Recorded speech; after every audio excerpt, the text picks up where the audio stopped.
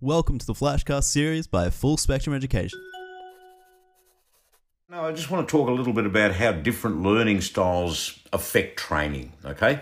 So what are the different learning styles that you know of or that you see while coaching and teaching? Okay, so the different learning styles are that you can do it face-to-face. And what I mean by that is that there is an engagement with the people in the room. So it's not just the teacher-student philosophy where you're standing up there teaching something, they're sitting there and either absorbing it or not absorbing it and just, they might be writing notes or whatever the case may be. So I call it the teacher-pupil philosophy or methodology, I should say. The second one there is the interaction. So in other words, there's a teaching involved and it's like, okay, now let's do that together.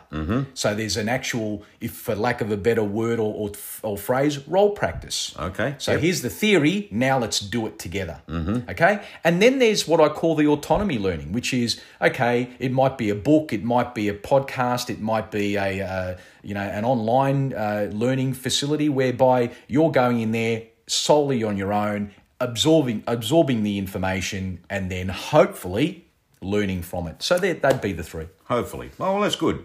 All right, and tell me, how do you adapt to these learning styles when you teach? Well, in my instance, there's only the two that I actually do. And the first one, the one that I would probably do 80% of the time is the interaction with the clients and with the salespeople and people that I teach sales with. So it's about teaching a theory or an idea or a concept, but then we actually do it together and role practice it together and make sure that they understand that, right? Almost like a sporting analogy. Coach goes into a room, teaches the players the set plays or the game style or the game plan, but then what do? They go out onto the field and they practice that, legitimately practice it.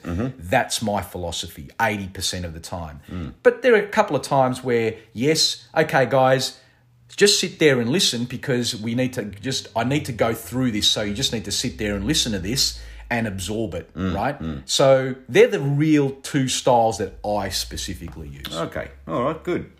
And tell me, do you feel that different learning styles are sometimes misunderstood?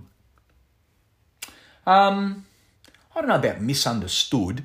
From my perspective, I just think if you're genuine in what you're saying and doing and the content that you're delivering, and again, I can't stress enough, the ability to deliver it properly without it being, boring, monotonous, mundane, then I think that you should be getting through to the people that you're training and coaching, and you should be getting success out of that. That's what I think. Okay, fair enough.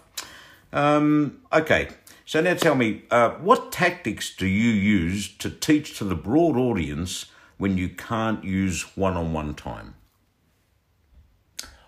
Well, the one-on-one time is important, absolutely, but the tactic that I use is what is best practice? So in other words, I try and give case studies or prime examples of people that have been successful or instances around the various and many organizations that I've taught and trained to say, well, if this is best practice, how about we all engage in this? Because wouldn't we want to do something that works consistently and frequently? So my tactic is, if something's working here, why aren't we all doing this? So let's investigate how we can all do that as well so we can all be successful. So that's my tactic. Okay, makes an awful lot of sense. And so finally, what are your parting words of wisdom when it comes to your teaching? My parting words of wisdom.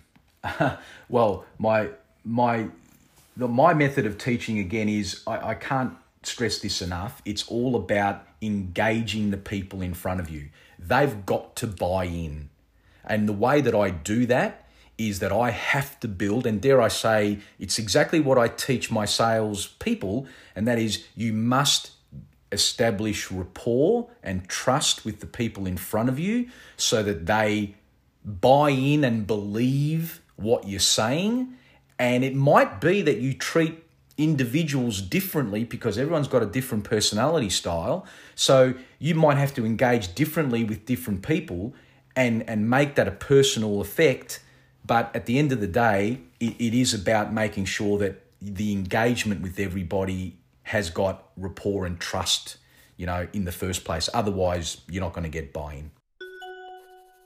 Thanks for listening to today's Flashcast. If you have any questions at all, don't hesitate to email into us at info@fsedu.com.au, and be sure to tune into our social channels so you don't miss the next episode.